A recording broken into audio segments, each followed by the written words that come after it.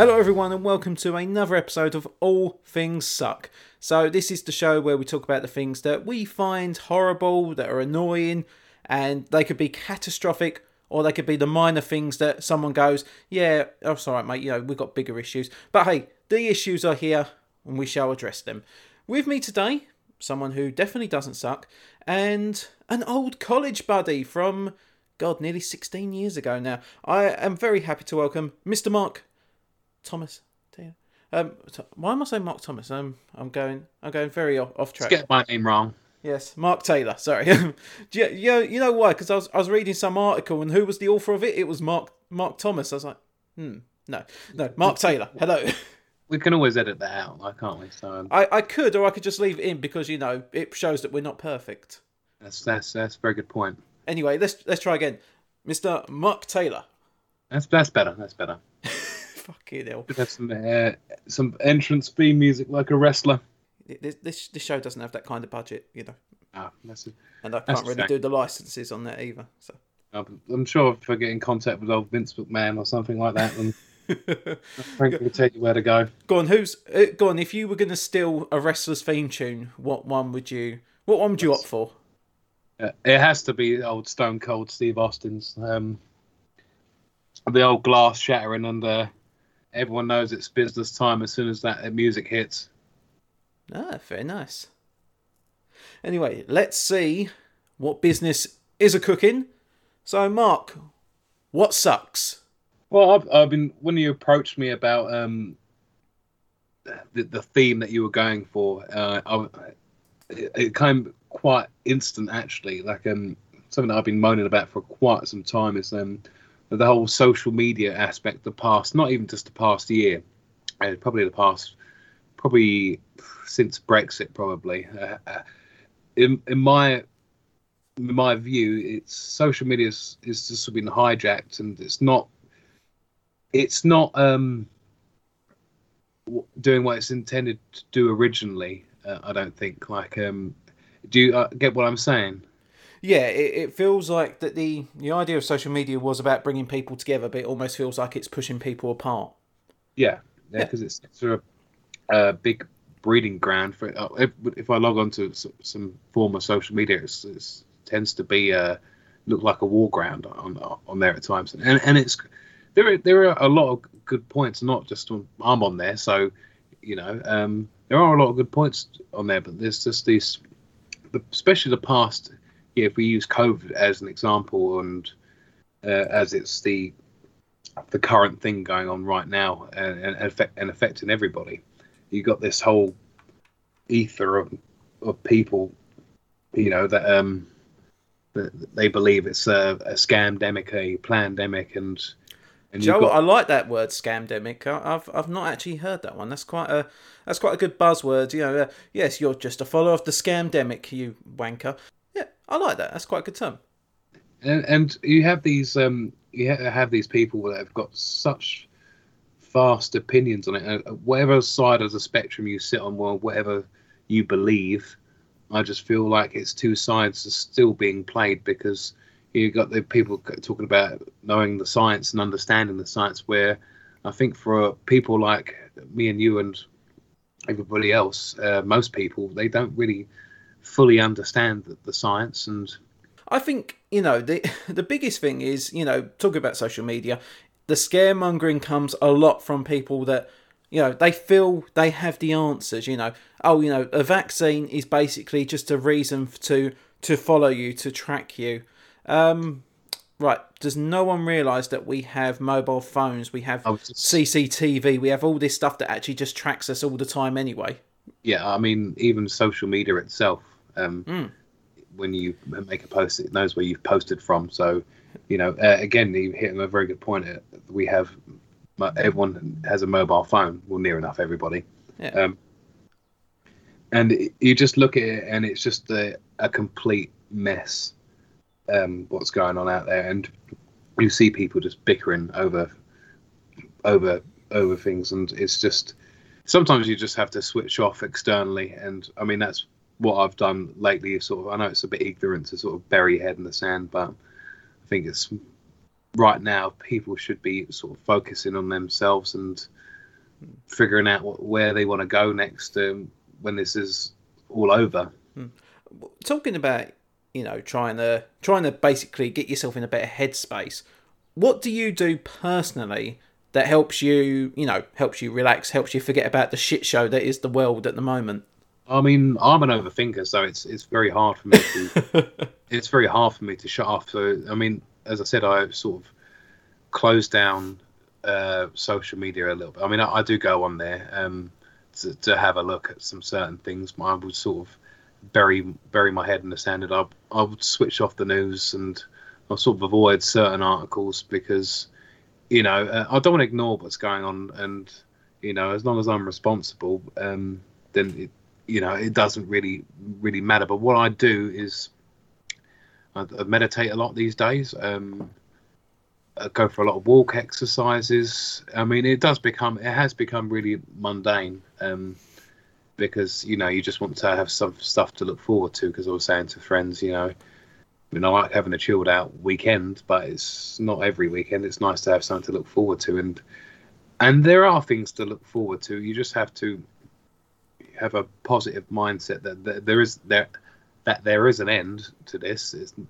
All these things that are happening are not going to last forever. I mean, it's just because it's been a long journey for everybody, and we've had to adjust to things we're not really used to. I mean, I would be getting sick of people posting a picture of like loads of people at the beach and complaining of that, and worrying about people at the beach and stuff like that, and how do they not realise and stuff. You can't control things like there's just a lot of things you can't control, and especially what's going on right now. You can't control what's happening. It's beyond that. And people complaining that when they went to the supermarket that this person couldn't keep their 2 meter distances, and I think one, it's not a natural behaviour. And the supermarkets aren't really designed for that either. I mean, I just think it's just a waste of energy, and as long as everyone's doing the right things and not going out when they're ill and trying to keep a distance as much as they can, but I think it's made everyone a bit highly strung, and rightly so, because I think everybody's really fed up now. I mean, I found the last few months quite difficult. The winter months were quite hard, because where I said I would go out and exercise and stuff like that, you just didn't want to go outside. And obviously where it gets darker earlier as well. I think a lot of I've learned a lot as well about myself, and I learned that I'm hoping that a lot of people will sort of value their friendships and relationships with people a lot more, and just appreciate the little things. I do love how deep that really went. That was, and this is it. A lot of people have got, have had, it's not just a handful. The whole world has had a rough year. It's been, it's been fucking awful. And you think now we're more than 12 months since lockdown was first initiated in the UK. We are still, at this moment in time, as of recording on the 2nd of April, we are seeing the easing of lockdown. And it's that difference between people being told, well, look, there are certain freedoms you can have, but be careful. So you're getting that side, and most people are going, do you know what? I haven't seen my friend, I haven't seen my family, I haven't seen whoever for so long. It'll be nice, wouldn't it, if I can say, yeah, if it's a nice enough weather at the weekend, let's go and sit in the garden, let's have a couple of drinks. Let's have a bit of togetherness time again. And some people are just going, yep, fucking party. It's like, yep, you're going to be the guys that are going to fucking ruin it for us yet again. Because if you didn't learn it the first time around, why are you going to learn it the 20th time around this? It gets to a point where, I don't know, and I kind of almost regretted it when I said it. I still stand by it by a little bit. I said that people who blatantly break these rules that put us in the predicament that we've continued to be in, that have really, proven to be a danger to society have been the super spreaders, let's say. I honestly think these people should be made example of. Maybe, I don't know, maybe like, I know it sounds horrible, but they should have their face plastered over billboards, over social media, to have an example made of them going, look, if you want to be like this person, these are the consequences. If you put a face to the actions, I think that has a bigger effect. But no, we hear all this random stuff like, oh, 10,000 people have been given fines. Yeah, no, they probably haven't been given fines. You're just saying that to try and upset people, to try and make people bow to your whim. And, you know, I understand the theory. No one wants to put a penalty on people. No one wants to put a hold on your lives, wants to really stop you from doing what you're doing. But, yeah, this is something that in our lifetime we've never had to deal with before. We've never had to, you know, shut ourselves off from reality. We've not had to put everything to a stop. You know, in the last year alone, I felt it in terms of very, very silly things. You know, even like not being able to go to the cinema. You know, I love cinema. I love that idea of being in that room, experiencing something different each time you're in front of that big screen. Even if you got to, you know, tread through the sticky floor and the £5 bucket of popcorn, which, you know, really isn't worth the money, and the drink as well. You know, the drink that halfway through the movie you're like, right, do I hold it now and risk giving myself a bladder infection, or do I go and potentially miss something that I'm really wanting to see? These are the things that I miss. Risk the bladder infection. Yeah, that's why would you, or pee in the cup.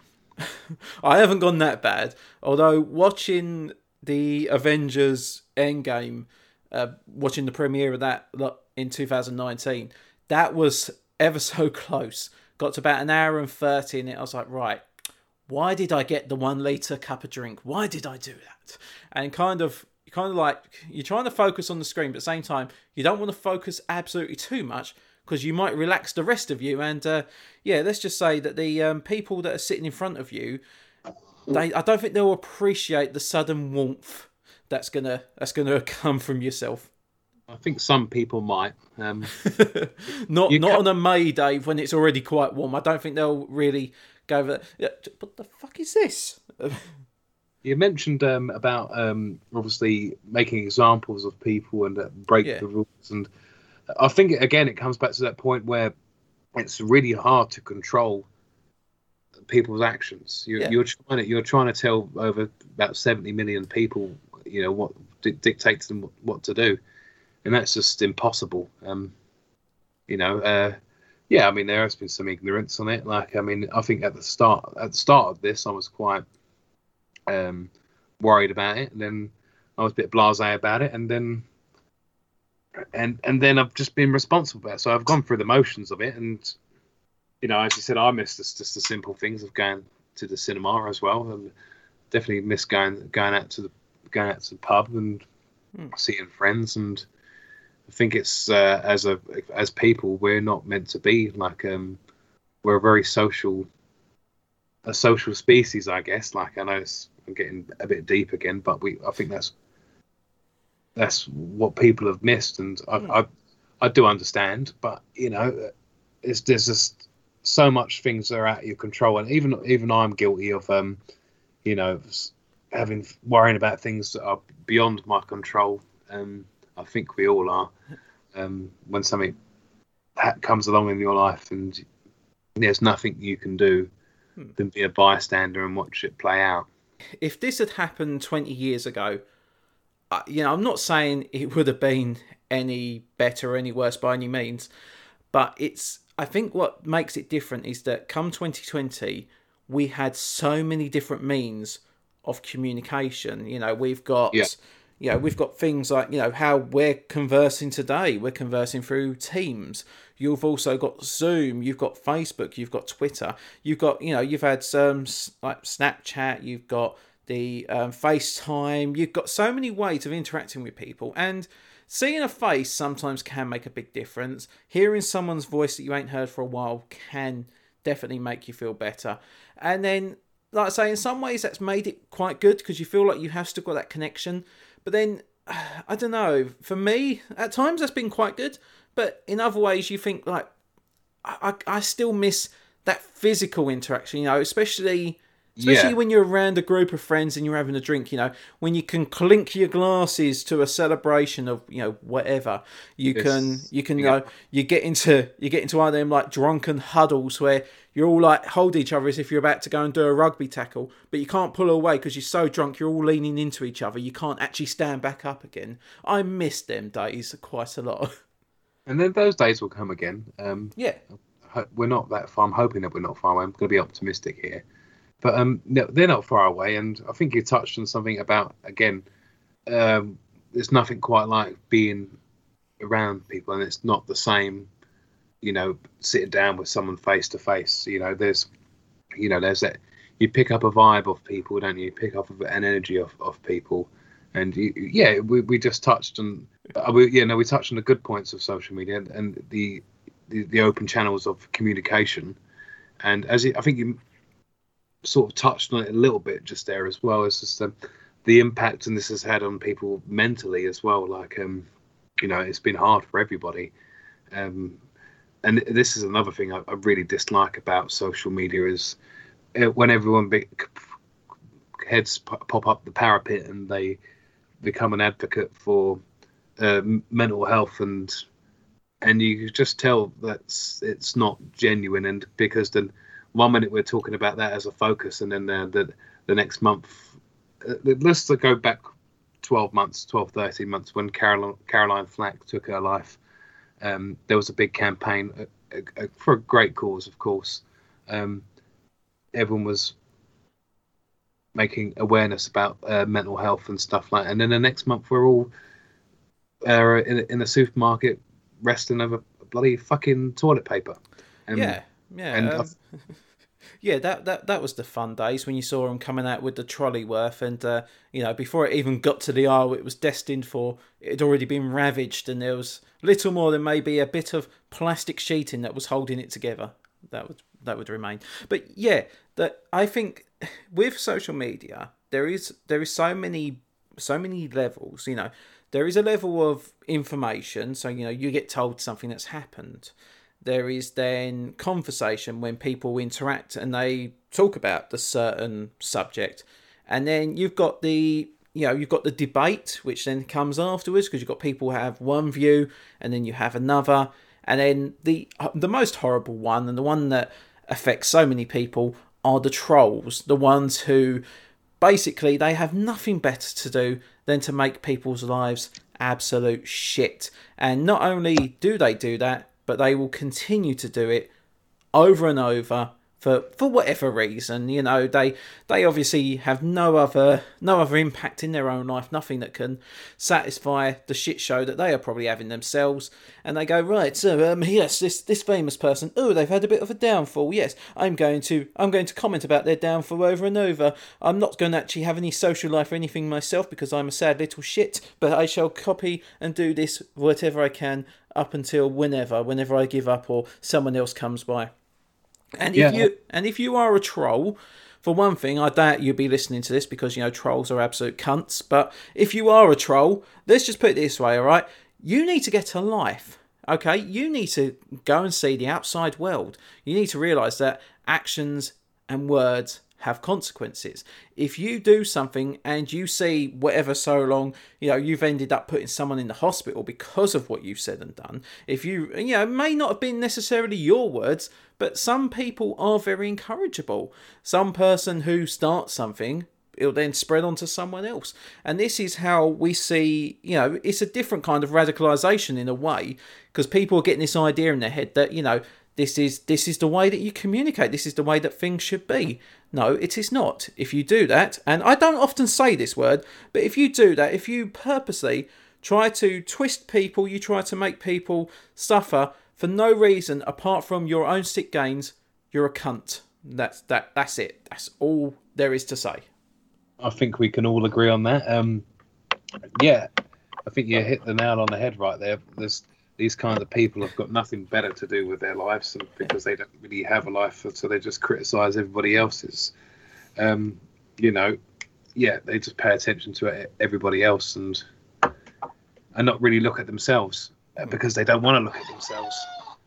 And that's the sad thing about them, you know. But some people get a kick out of it, and you know, as I said, like there's this. What I despise is, you said the troll's the worst person. I think someone that's disingenuous is the kind of worst person. Someone that said advocates, Yeah. that they're, Yeah, I'd say that's kind of, that would be sort of like the next progression. But I think the trolls are the ones that, you know, they're the ones that you see every day. These are the ones that are on your social media timeline, the ones that want to actually cause the ruckus, the ones that you know, have nothing better to do with their lives. And then, you know, there are so many levels. There are so many horrible levels, and we've even seen it in the last few years. And you know, we're gonna get slightly political here now, but the whole Shamima Begum thing, this whole idea that, okay, to a degree, if we're going to go I'm going to do the very unbiased bit first. So, to a degree, yes, she was 15 years old, okay? She was a young person. She went out to, you know, a war-torn country, and she basically declared herself a terrorist in a way. She wanted to, you know, maybe not necessarily in her mind thinking she was going to inflict pain, but, you know, why else would you go and join a group like ISIS? Why would you then go and do something like that if you didn't think you were going to do anything bad? I understand that, you know, there are these groups that do manipulate young people, and some of them do get brainwashed, they do get radicalised, and these things have happened numerous times, and they still happen every day. I get that side of it. But at the same time, I would like to think that when I was 15 years old, I wouldn't have done anything like that. You know, I wouldn't have been... I think, you know, we see some countries where children as young as like 7 or 8 years old can be put onto trial for actions.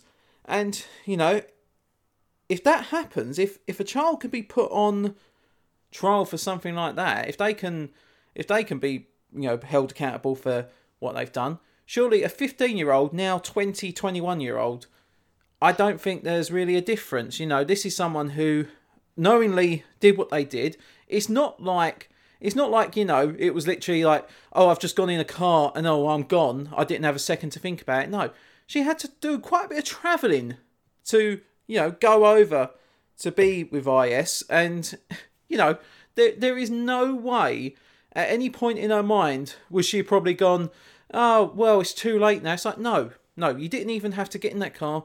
You didn't have to go to the airport. You didn't have to get on that plane. You didn't have to do all that travelling. That was your own choice. And it was the fact that even when she was trying to say, oh, you know, British people should have some mercy, should have some decency to understand what I've been through. It's like, but you never at one point did you ever say you regretted what you did. There was no point did she ever say, yes, I shouldn't have done this and I'm sorry. She blatantly felt that she was still doing the right thing. She was just an arsehole, someone who just wanted to, you know, take what she had been... Okay, she had been brainwashed. You know, if there wasn't that aspect of the social media post that she'd seen, if she didn't have that, it could have been a completely different story. But no, she went on what she thought she was doing, and even to this day, she still thinks that she done the right thing. Fuck her, she can stay where she is. She is not welcome in a place like this, and I think that was one of the first true times I've seen an example of something like that, where someone who has actually, you know, done something really stupid, something really pathetically stupid, and then they've tried to go in, yeah, do you know what, I want to come back now. It's like, no, why? Why would anyone think, yeah, let's let this potentially dangerous person back in the country? It just boggles the mind. Well, yeah, but you can never know what someone is thinking. But we can always speculate on various people's experiences of what they've done. Obviously, I do agree with you that she was fully aware of what she was doing. You know, but at the end of the day, she's made those decisions, and you have to live with those decisions. Yeah. Like decisions that we all make, whether they're good or bad, as people, we have to live with the consequences, and you know, we're all responsible for our actions. But yeah, she knew what she was doing, and Izzy's point touched on a point where you don't know what was going through someone's mind Yeah. how does it come to that decision? We can all sit there and speculate, and I like to be as unbiased as possible. And I mean, I do agree with you that she's made her bed and she's got a lie in it.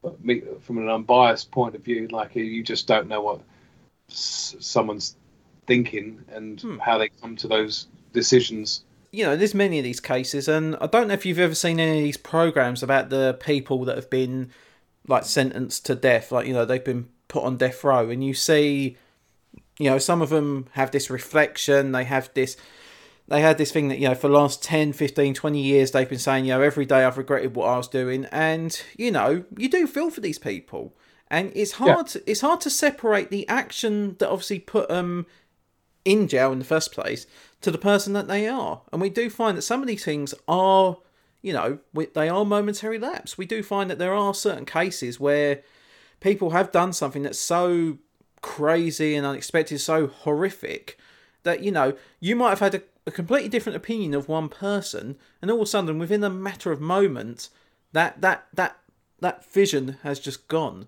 And I know that you will probably agree with me on one of these, and I know that you being a fan of wrestling as you are, the whole situation with Chris Benoit from a good few years ago, because that was horrific. You know, this was the idea that all of a sudden we've gone from this international superstar, this guy who, in many people's eyes, couldn't do wrong, and then all of a sudden he's gone, you know, on this horrific killing spree, and he's murdered his family and then himself.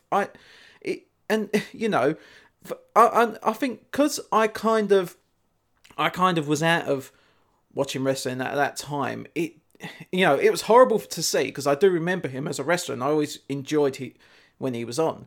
But Mark, on your side, when you saw that story, I mean, what did that make you feel? I remember I was a big fan of Chris Benoit, actually, a big fan of Chris Benoit. I still watch occasionally today. I don't find it as I struggle to watch it today, but I still tap into it. But let's go back to your question. I remember there was a pay-per-view event. He was supposed to wrestle, I think, CM Punk, and they changed the match. And I was like, why have they changed the match? Didn't think anything of it. I think the commentators mentioned that there was an emergency. So obviously didn't think anything of it. Then the next night, I remember seeing the opening of Raw was in memory of Chris Benoit, and I was like, well, what the fuck's happened here? Like, just absolute shock of someone that I admired had died, and obviously that not knowing what had happened at all yet, I remember they did a 3-hour tribute show, all the best bits of Chris Benoit. I think Vince McMahon at the start was in an empty arena and said they pretty much cancelled the show tonight, and tonight would be dedicated to Chris Benoit. And then the following night, on the Tuesday, I think it all came out about what happened. It was a massive shock, because that's something that completely rocked the industry and pretty much destroyed it, to be honest. This story goes all the way back to. There's so many reasons that you can go into this for, because this all started with a depression about him losing his best friend, which was Eddie Guerrero, who also passed away. And it was I watched a good documentary about it. It's called Dark Side of the Ring. I'd recommend it to anyone, even if you're not a wrestling fan. I'd recommend it to anyone because it's a really interesting TV series. And they did a Chris Benoit one. I knew some of the story. Basically, there was a guy called Christopher Nowinski who was an ex wrestler, and he'd retired from the sport due to concussions, too many of them. So and he was a Harvard graduate as well, so he was quite an intelligent guy. And he started a company where he would study the brain, concussions, and they studied Chris Benoit's brain, and they mentioned how when they studied his brain, how his brain was pretty much deteriorating into a 70-year-old man dementia patient. So, and that was probably all due to those flying headbutts and all those chair shots to the head. And I think it's not just in that world of wrestling. I think in any sport now. Yeah, we've heard a lot about it in football as well recently, haven't we? We've seen like some of the former footballers who have spoken out about being diagnosed with dementia, and a lot of them have attributed it to header in the ball. And if you think if you think you've got a ball coming at you at 60, 70 mile an hour, and you're literally whacking it on the side of your head into a goal, that is going to take a knock on your head. Your brain is definitely going to have a shake at that. And I always remember when I was in school when you used to have like the odd lessons, and you used to have the teacher that would encourage you, go on, head of the ball. And I was always like, I don't want to really. No, I don't want to head of the ball. Not that I was thinking about that side of it. I was just like, I don't really feel that's what I want. I don't really want to have something like that knocking against my skull. I just don't feel comfortable. But people have had some very horrific head injuries, and concussions are serious. Like I've had 2 before. And you don't feel right for a few days afterwards. But I mean, I've only ever had 2. But if you're heading a ball, or you're in any sort of particular contact sport, you're gonna get hurt. Essentially, one way or another. It's not if, it's when. And this again points to how far we've come in about 20 years, and on certain things that we're making.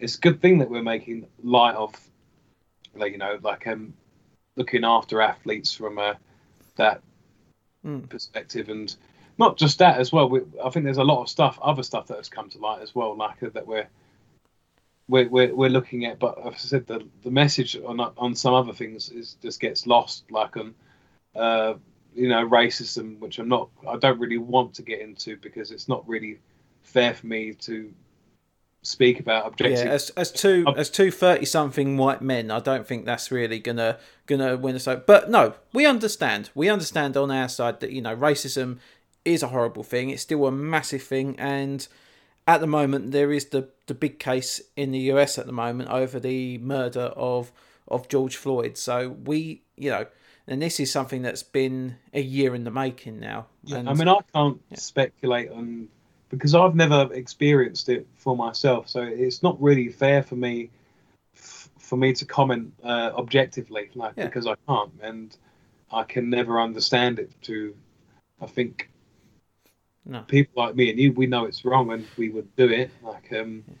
There's other things as well, there's still hate in this world, regardless of your gender, your sexuality, your race.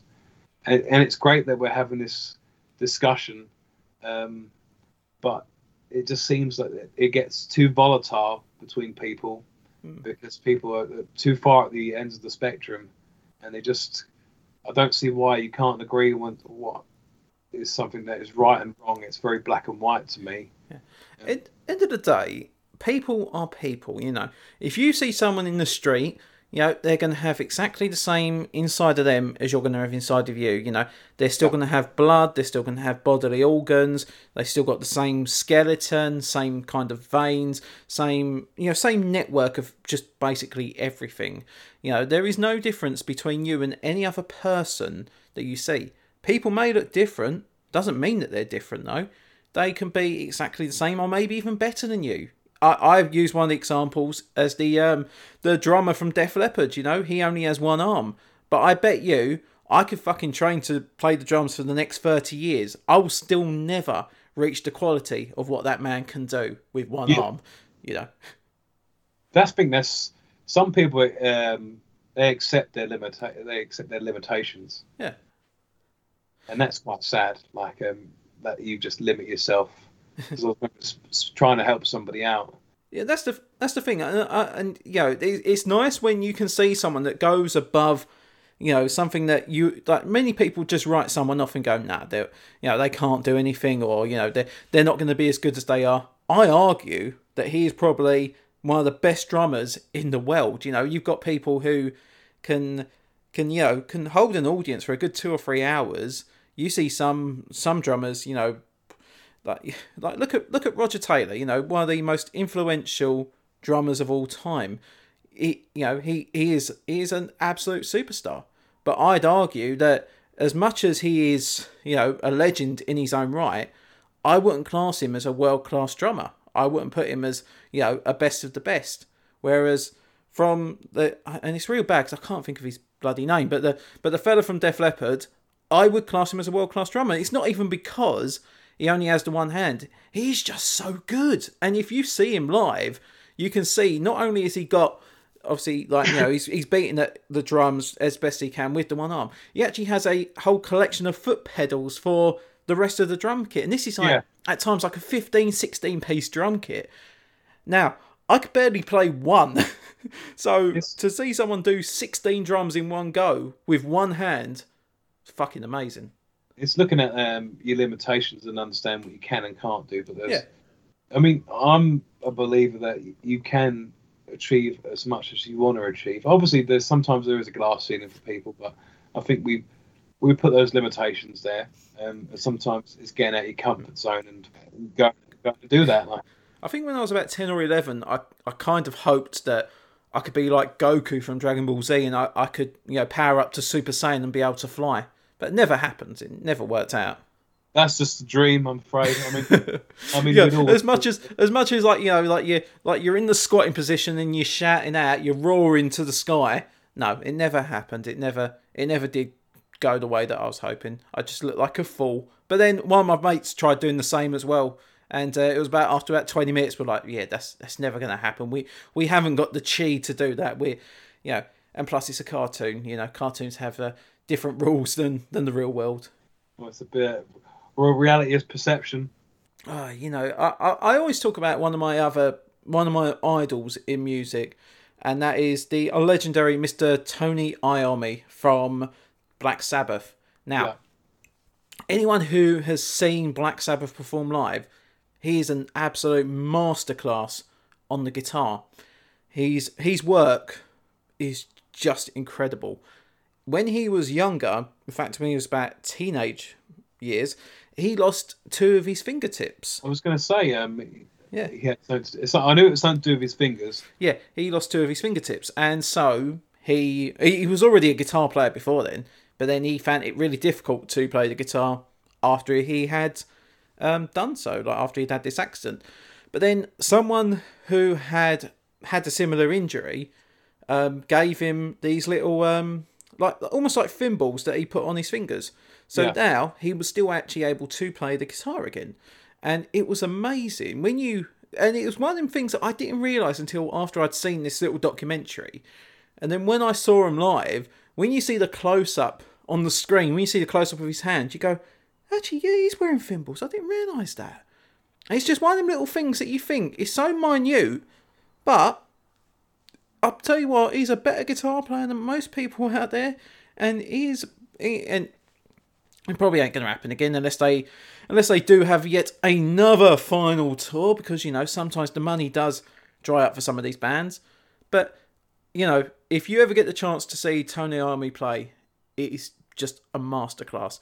And it's when you realise that, you know, this guy could have almost written himself off because of a little accident, and he went, no, I am going to progress, I am going to continue playing the guitar, I am going to be fucking awesome at it. And he was. And then, you know, a very... I've got to bring this in because it was one of the things from last year that I kind of felt sickened when I was playing it. Have you played the Last of Us games? I haven't been a gamer for a little while, actually. Ah, fair enough. There is... it's a very minute thing, but in the Last of Us Part 2, there is a character who loses a couple of fingers in a fight. I have seen this. Yeah. Oh, you have seen this, yeah. So yeah, I know. I watched my friend play it for hours because I was just immersed in it. But so as she's trying to play the guitar, and the thing is, you can't even skip it. You have to, during the game, you have to do these sections when you are playing the guitar as this character. And yeah, I've seen that. And there's the final one where, you know, these couple of fingers are gone, and you're still trying to play the guitar without them two fingers. And do you know what? I felt so fucking horrible doing that part of the game. I never felt such hatred for myself. It's like, but why is the game making me do this? Why is it making me force this? And then I have to remember, you know, it is only a video game. It's not real. But still, it's so cruel when you're trying to make this person who has two less fingers play a guitar. Whether you're playing a game or watching a film or listening to music where it provokes some sort of emotion, and I think the creator has done an intended job there, and a job well done. Yeah, don't get me wrong, it has an impact, but it makes you feel like an absolute arsehole afterwards. You're like, why did I do that? And I think that was the thing from that whole game. That was the one thing that really kept poking in my mind every now and again. It's like, I made someone who had like half a hand play a guitar. Why would I do that? Why didn't I just turn the game off there and go, yeah, that's it, that's enough? I was going to have a little pun there, so your hand was forced, I guess. No? Yeah, that would have been witty. Oh, do you know what? There is so much horrible stuff in the world, and we do sometimes forget that there is some good. There is real good in the world. There is some good. Like we don't focus on. Tend to focus on the negative, and you know, and with everything that's going on, you know, there's been some horrific tragedies in the last year, but then we have had some quite fun stuff out of the tragedy. One of my favourites was, I think it was a couple of weeks after the pandemic was first really in full force. And I as I said earlier, I've not really watched wrestling for a long time, but you see certain clips that come up online. There was this bit of Stone Cold Steve Austin when he's in the ring, but obviously the arena is empty. And he's trying to boast the crowd. He's trying to jostle the crowd, but there is no crowd. He's when he goes, "Can I get a hell yeah?" It's just said echoes of silence. It's brilliant. I thought he mentioned that when he went on to that show, like you know, I think again this goes to any person in sport who plays in front of a crowd, that they always feed off that, and especially for people that work in wrestling, that is their feedback as the live audience, because they can tell if they're doing something good or what they're doing is bad.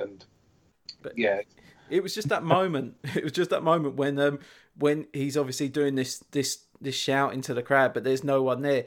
Obviously, I think it was played for laughs in a way. It was trying to make a bit of a light-hearted moment in what is obviously a very dark time in human history.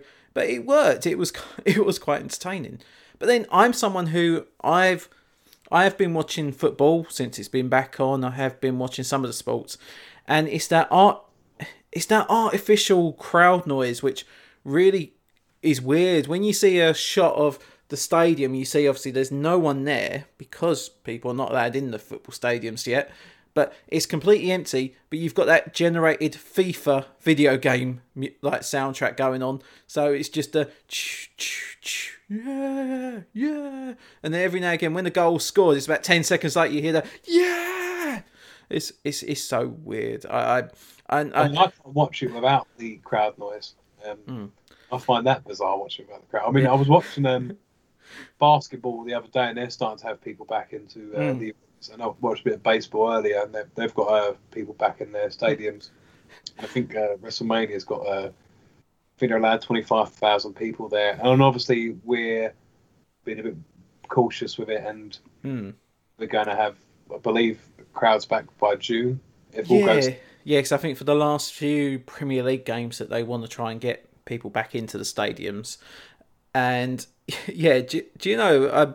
I didn't realise until a few weeks ago when someone told me that you could turn off the crowd noise when watching the football. So I've been watching it thinking, oh God, I wish I could turn this off. I didn't realise that you could press the button and it goes, oh no, you've just got the sounds and commentary. But then I'd find that really weird as well. You can't really win. And when you say about like basketball must be really weird when it's empty because you've got to think that's an indoor sport. So every time that ball's bouncing, it's reverberating around the whole room.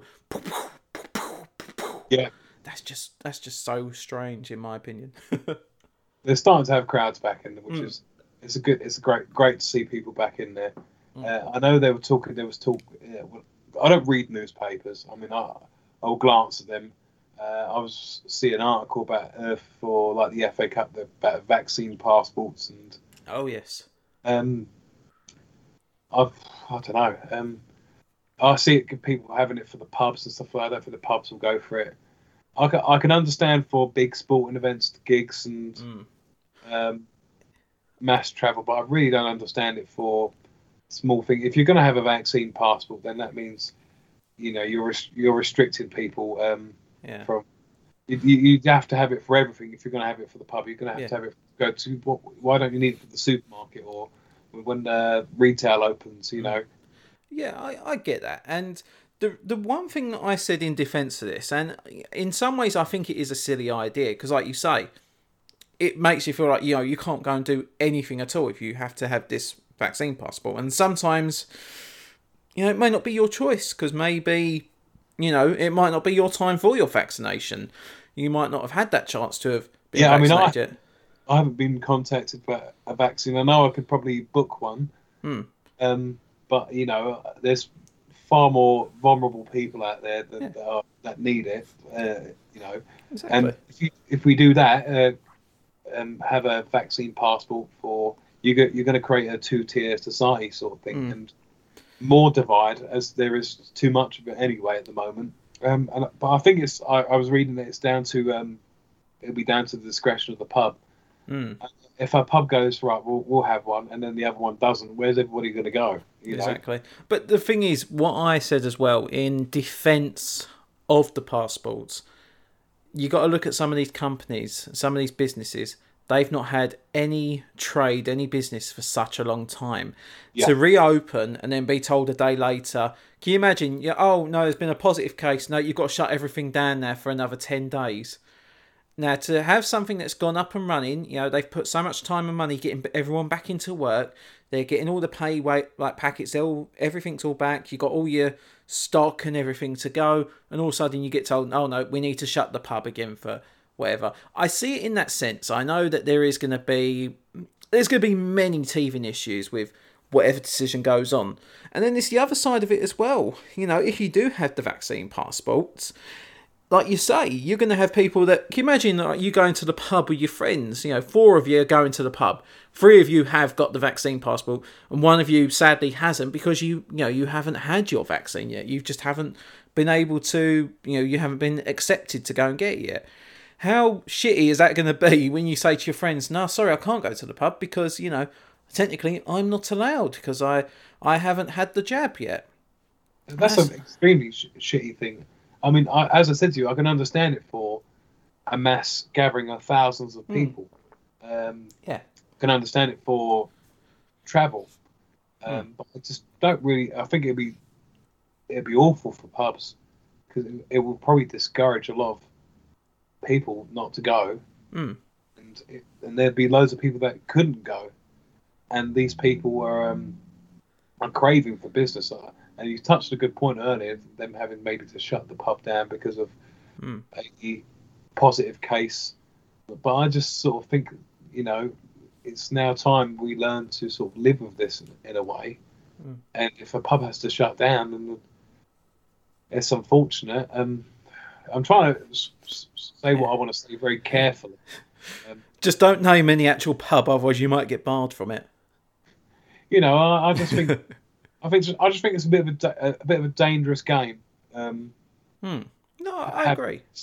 I think when you're going to get these, like you say, this is something that yes, we are going to probably be living with for beyond our own lifetimes. This is something that's never really going to go away, but it's going to be the way that it impacts. And hopefully, it'd be nice to say that in a year's time, if someone said that they have COVID, if they had coronavirus, it would be treated like the flu. You'd literally go to your GP, you go to go to the pharmacy and they go, right, yep, here's a couple of tablets, take these, get a day or two sleep, hopefully you'll be right as rain after that. That would be the hope.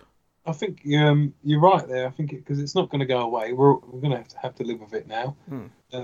It will just become part of our lives, and flu-like, as it technically can be described as a flu. We're going to have to live with it, and people need to be responsible. And I think what the great thing is, because I'm a bit of a germaphobe. As soon as someone's got a cold, they go home now, which is great because I hate having a fucking cold. Like literally, if someone has a cold, I'll avoid you like the plague. That's a great choice of words. Yeah. But we're lucky we're not living through that.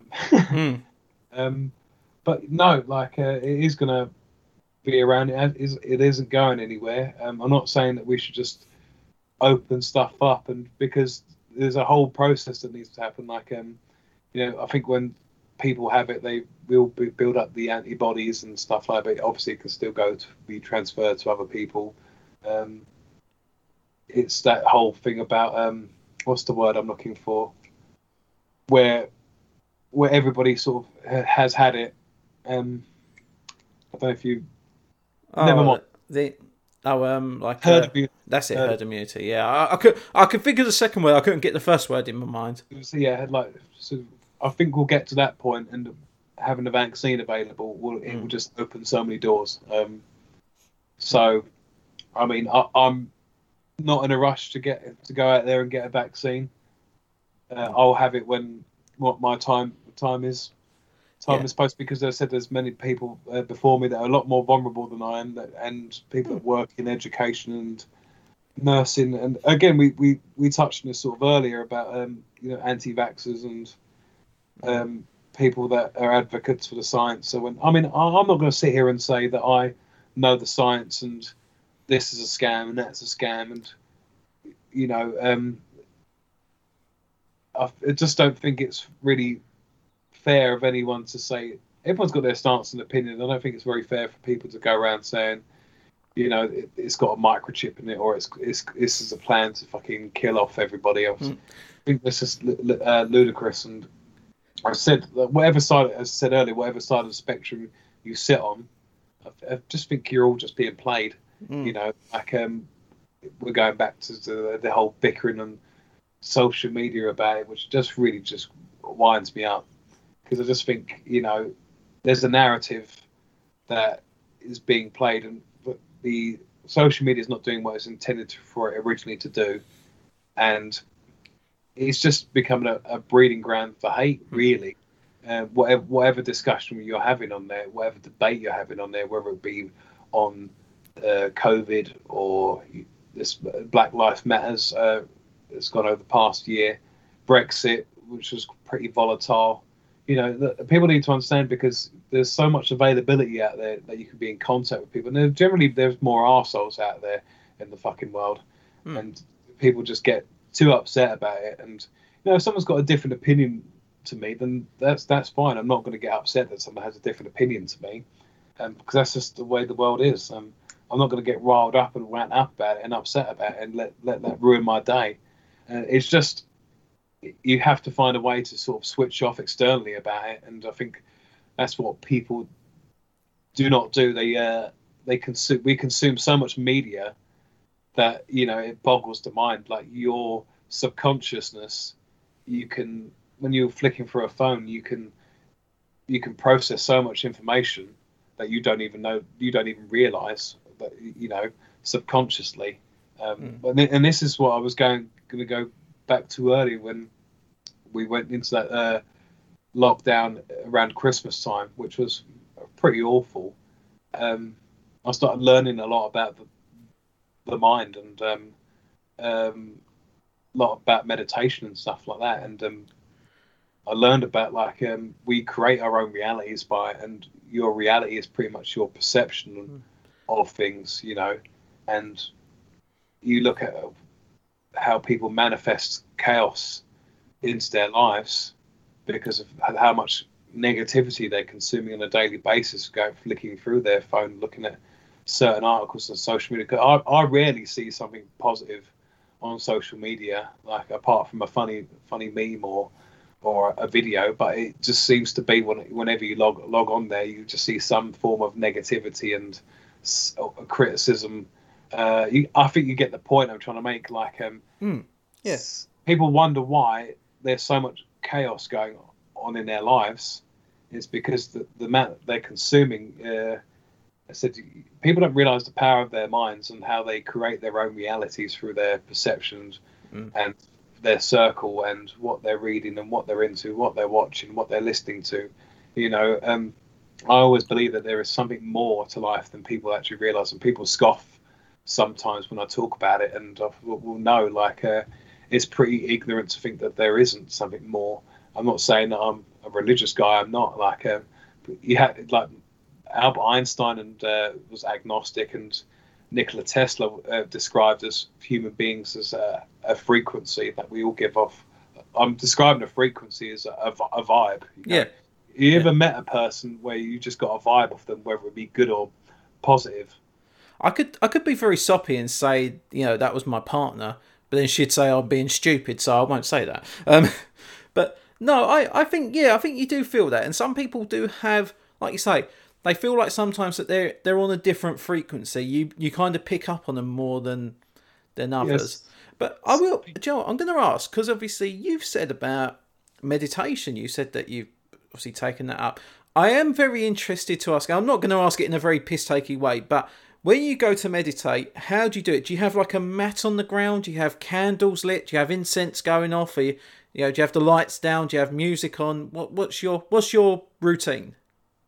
In the morning, I meditate several times a day. In the mornings, I will not look at my phone. I don't want to consume anything, or I want to have a clear mind. I'll drive to work. I'll grab a coffee. I'll leave my coffee to cool down, and I'll just sit down in a chair. And I'll clear my mind, breathe deep, and I usually imagine a beam of white light going through me, which they recommend that you do. Or I could do some guided meditation sometimes. Sometimes listen to some music, meditation music to go with it. So I'll do that several times a day for about 5-10 minutes at a time.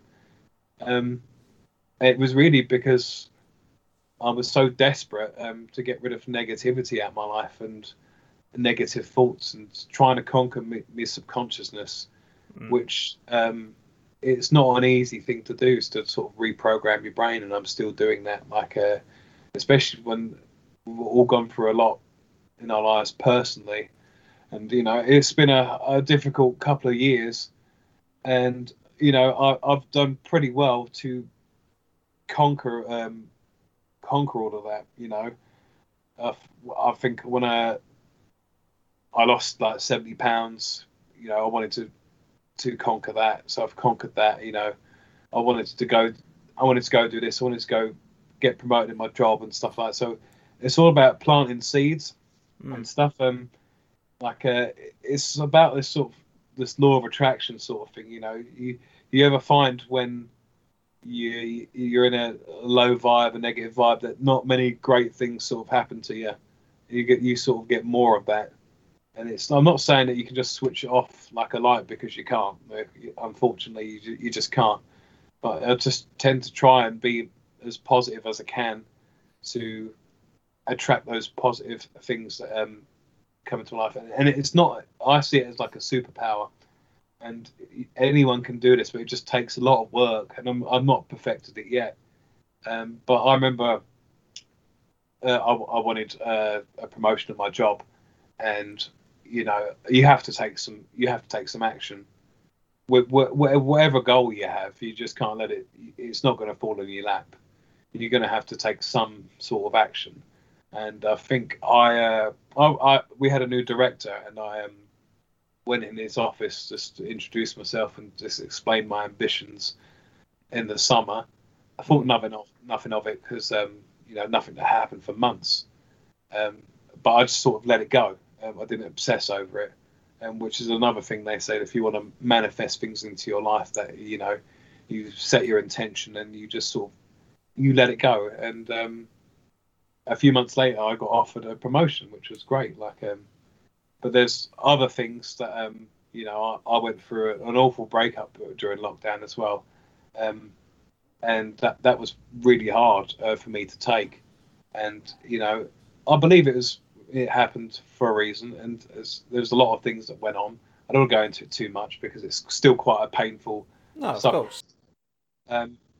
But you know, I think I manifested a lot of what happened, you know, and I wanted it back, but there was that obsession about, you know, having that back, and I couldn't let it go. Like I just knew I couldn't let it go, and this is why I sort of went to myself, I need to walk away from this because it's not good for me mentally, and it's not gonna get me up to that vibe that I need to be at to, you know, attract what I want into my life. You know, if it's meant to be, it's meant to be. Like, I did a lot of things wrong in that aspect because I was just a bit of a novice at the time.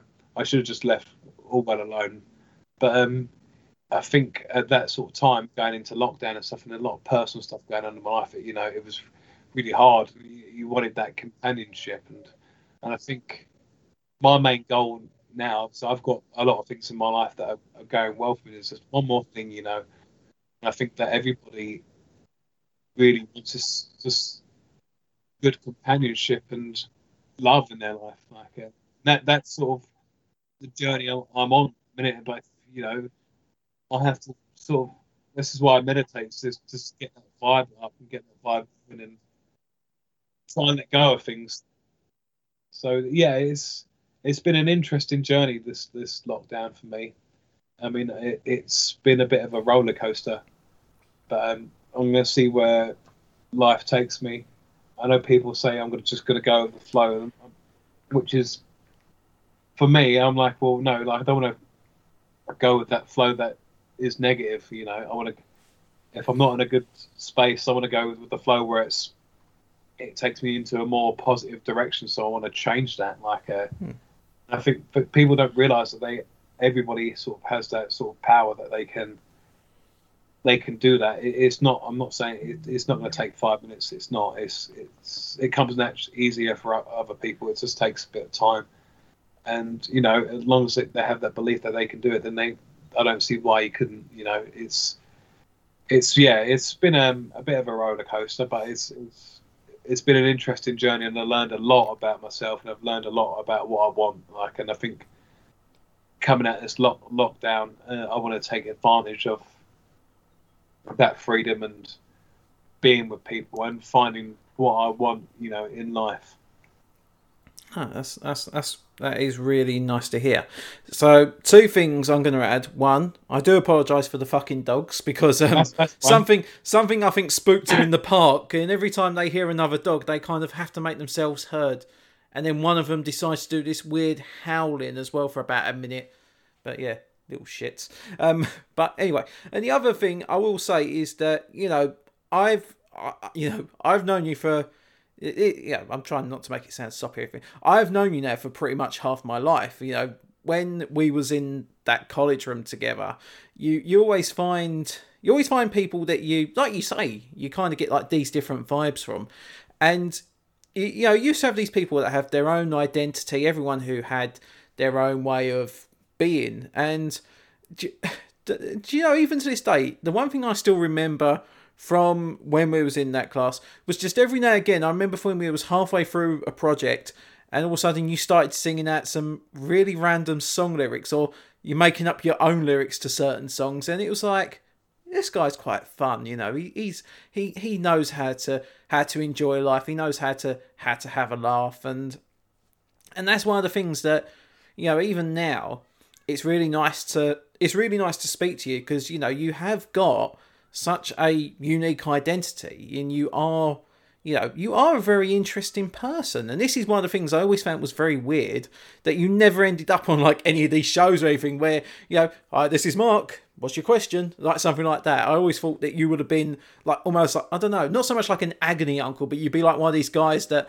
would be giving like worldly advice. I always had that as a vision. It's very nice for you to say that, and I think, you know, a lot has changed since then. I don't feel like I'm the same person.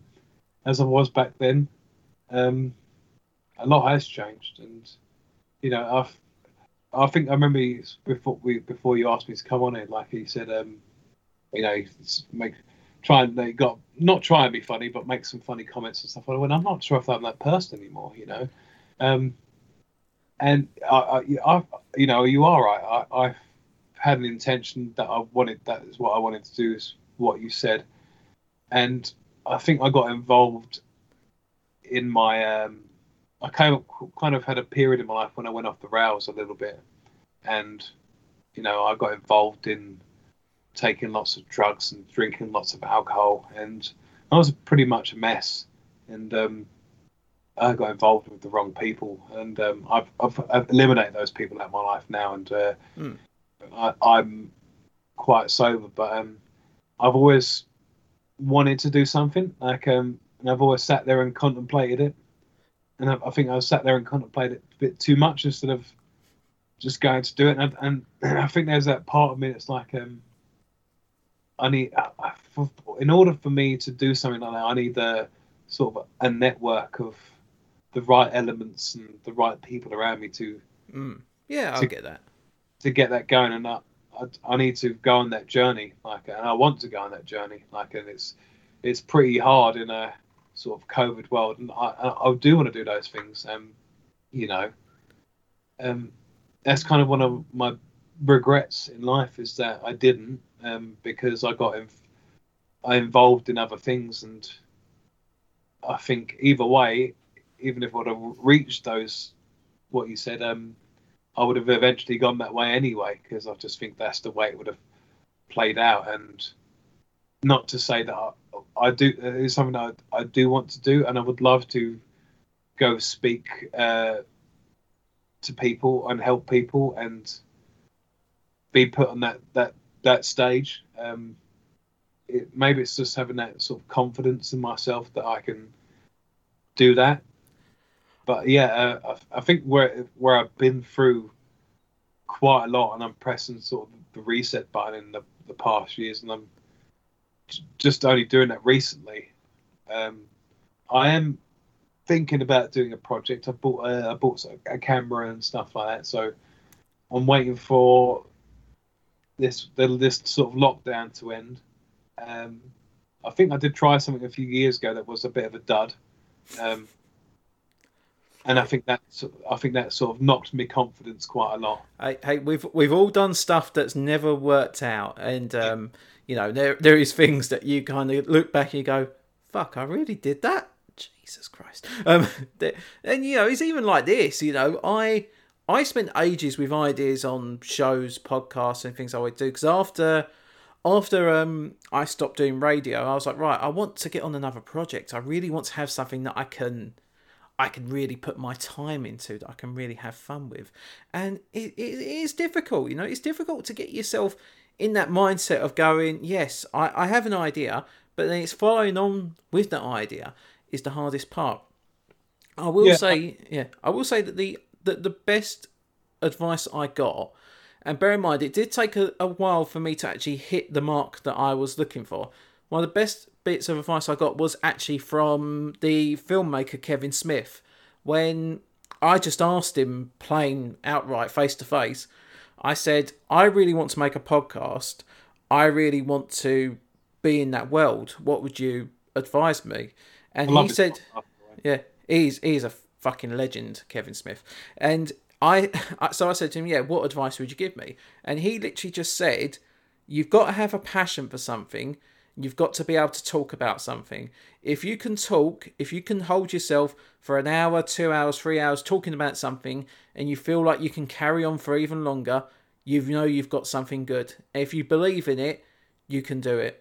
And it really stuck with me. And it was really tricky for me to think, right, what am I going to do? What can I go with? And, for years, I've contributed to a geeky one called Geek Pride. And I absolutely love Geek Pride. But, that's not my project itself. That's something I like being part of, but that's not my identity. And I tried doing various versions, and I tried doing a bit of it was still a bit geeky, but I was trying to do it on my own level. But I never felt like that was my own thing. And then, all of a sudden, I came up with All Things Suck, and I was like, yeah, this is enjoyable. And it wasn't until after I'd completed that first recording, I was like, do you know what? I'm actually really enjoying this. And I thought, the recording was only about 45 minutes. I said to myself, I could honestly do this for an hour, 2 hours, 3 hours. I do regret sometimes the 3 hours, because then after a while you start getting a bit achy and you just want to stretch. You're like, oh God, and it's a lot of post work as well. Yeah, that's it as well. That it's the post editing when you're listening back to it. And I'll be honest, most of the time it ain't too bad, but I will listen to every second of it again just to make sure, yeah, no, that bit's all right, that's okay. Or if you get a little bit of a dud, you go, no, I'll slice that out. But then sometimes if I find something that I think is unintentionally humorous, something that I think could be entertaining, I go, fuck it, I'll leave it there. It's got to give something to the avid listener, to the guys and girls that are obviously supporting what I'm doing. And let's just say, in terms of the ratio, I definitely need some more female listeners, because I looked at my statistics. It was like 88% are male, which ain't necessarily a bad thing. But I need to up the game. I need to have a difference in the content. But it's been nice. It's nice when you get people that even message you and they go, "Can I be part of your show?" And it's like, yeah, of course you can. I love that. And it's that idea that I've had many different people who have come from different backgrounds, different countries even, and it's nice to talk about things that things that do personally affect.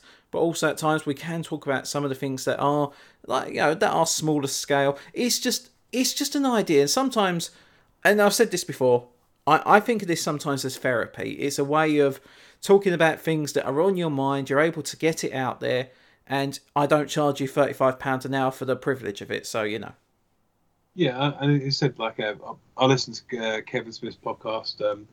He's got a few podcasts, but I absolutely love his podcasts.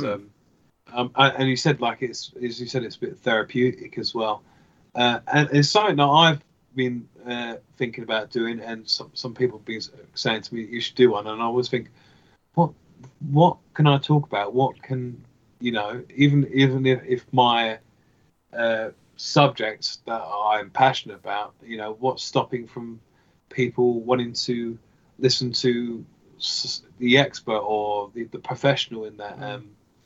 And I think that's an excuse, or maybe that's. But because I always think, well, why would people want to listen to me over everybody else? What I find is it's not so much about the expertise; it's about the passion. And that, like I said, when Kevin Smith said that to me, when he said it's about you got to have a passion, that really did sit with me. It's like as much as I could talk about some subjects, I could really go into detail on certain things. I might know it, doesn't necessarily mean it's something that I have to talk about. But when it's something that you go, right, I can talk about this because emotionally I feel the attachment, and I can expand on what I'm talking about. I can go into different areas. And another thing that does come up quite well in this podcast is the tangents as well. It's nice to go from one subject to another, because you're not nailing down to one concrete thing. You can expand what you're talking about. You don't just have to stay in one general corridor. You can veer off to different places, and that's what makes it fun for me. This is one thing that I wanted to do. I wanted to be able to have a show that didn't really have that kind of boundary. I wanted to be able to introduce anyone who wanted to give me the time, who wanted to give me their effort to come in, have a chat. I'm always more than happy for that. And it's nice when you see people that are willing to open up as well. They can talk about things that have, this year has been shit. And that was the primary force for putting this podcast together. And a lot of it has been arguably talking about pandemic, talking about COVID, because, that's the big thing. That is everything that is going on in the world. And many things that you are doing are affected by the current world situation. And it's the way that people have shown me how their lives are, the way that they get on with everything that has been going on. It is enlightening, and it makes you, it makes you appreciate yourself sometimes even more, because you do think, oh, I'm having such a hard time. Things are bad in ways. Things have been really tough. And when people are willing to talk about, what they've been through and some of the tragedy, some of the pain, the suffering that's been going on, it makes me really appreciate that, as much as I sometimes may think things are tough, I don't have it anywhere near as bad as some other people. And if I can see someone who has had such a hard month, a hard year, they've had real big tragedies in their life, but they can still pick themselves up, they can dust themselves off, and they are willing to talk about it, they're willing to grow from it. I can't help but admire them people. Anyone that puts themselves out on the line like that is more power to them. And I've come on here today and I've said a lot and said how hard it's been, and it has been hard, but I said there is going to be an end to this, and I'm going to take full advantage of what is in front of me and go after what I want in life. As you should. Even more so, and again, it might come back to this podcast thing. I sit there and contemplate what on earth. Do you know what? I think if you were to set up a podcast, Mark, I can't imagine it not being popular at all. I can just see so many people would happily sit down for a half hour at a time of you talking, of you going through your worldview, you're talking about what you're seeing, what you're experiencing. I can't see that not being popular. I can just imagine so many people would attach themselves to that. They would be hooked on what you had to say, and going through experiences yourself, talking about the things that you have seen, the things that you have gone through. That is relatable, and people do see that. And even if someone hasn't been through it themselves, it's a way of exploring a different way of life. It's a way of someone seeing, the other side of things. And yeah, I reckon you should honestly look at it. I can't believe that you haven't done it already. Let's just put it that way. And you are a great guy. There is a lot of people who I would listen to and I go, no, do you know what? They're quite boring. This is someone who just doesn't want to really give me the time and day. They can't really be fussed. I will just say, in case anyone is listening from previous podcasts and anyone listening on future podcasts, you are all great. None of you were boring at all. You were all absolutely lovely. Just in case I get a message later going, what the fuck did you say? No. But no, Mark, you have got, I think, a great gift for talking. You have got you got a presence that I think should be shared. And if you did go onto the podcast route, if you did take on something like that, I can't think of anyone better to really put themselves behind the microphone than yourself. So yeah, if you're going to do it, I'd say go for it. You'd definitely be supported on that. It's kind of another reason when you approached me in the week to talk about on the podcast. I was like, okay, this could be a good thing for me. And I'm, like the film Yes Man. Yeah. Did I catch you on the best day then? Did I? That was your day. You just say yes to everything. No, I'll do it. Yeah. I don't want to really. That philosophy I'm going to adopt is to say yes to not everything, but yeah. Say be careful on that. Yeah. Yes. Yes. Do you fancy bungee jumping out of this plane? No. I don't like heights as well. So. It's not so much about the heights. It's just I don't like the idea of doing the jumping. It's the idea of it snapping, and I said I've become a bit of an overthinker and a bit too over analytical in recent years. So I kind of replay a lot of stuff and think about every sort of possible scenario. Yeah. I mean, in some ways that's a good thing, but it's a blessing and a curse. But this is what I plan on doing once the world sort of opens back up, is to say yes to more things that are going to have a positive impact on my life and take me, because you don't know where life is going to take you. There's so many times that when someone's offered their hand to help you and you've said no or something, and you don't know if saying no to that person could have led you somewhere or could have been something more, or you just don't know. I think my philosophy on life is that it's more than people know, and I think people are just strategically placed in your life, and they reach out.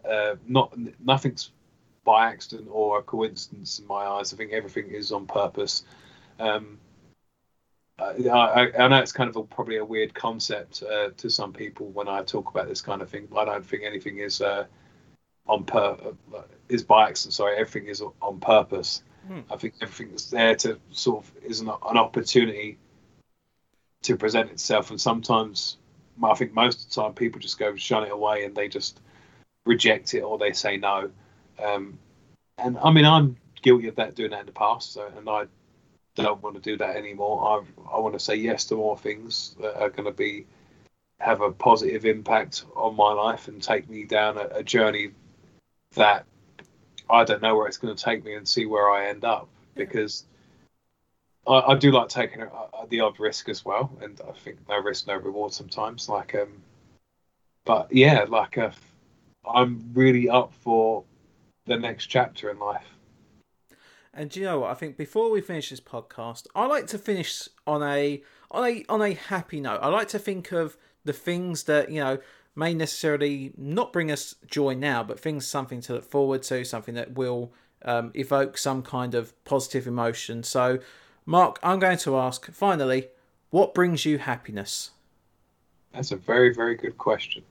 And again, as I said before, we started recording, make sure it's nothing incriminating, so, you know.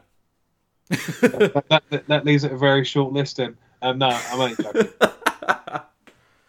I guess like it comes back to that thing, what's most important in life to me is happiness. It's not about having the material aspects of life, and they're great and they're important. You can't do much about the sort of the materialistic sort of things in life. As I was saying, that I think a lot of people in life, they ask you if you got this and you ask if you've got that. They don't really ask you if you're happy. Again, because I think that's the most important thing in life is your happiness. And I think you have to be sort of comfortable in yourself and realise what can take me to that happiness. And I've taken little baby steps to get into that mindset. And you know, I said I lost 70 pounds because that would lead me to somewhere. But I think what would bring me sort of happiness, which I'm not saying I'm not happy, I am, is to have something meaningful, like a companionship, like a meaningful, because you know, I went through like an awful breakup, like at the end of last year, and I thought that was it for me. I thought that was the one, and it hadn't panned out that way, and it fucking was pretty fucking awful. And I sort of realised what I wanted out of life, and that was kind of what I wanted, like just something simple. And I think that I know it sounds corny and cheesy, but I think, you know, love does conquer all, and it's very powerful. It's more powerful than hate. You know, light always overshadows the darkness, I think, and I think it's the most powerful emotion that we have as people. And I think anyone that wants to be alone in this sort of era that we're going through, I think that's kind of sad, because I think people these days, they just like being on their own these days, and I think that's quite sad. And I think life is a bit more than that. But I'm not saying it's easy to find something meaningful, because it's really hard, and it's not easy. But yeah, that's in a nutshell. I think that love is the key for happiness, true love.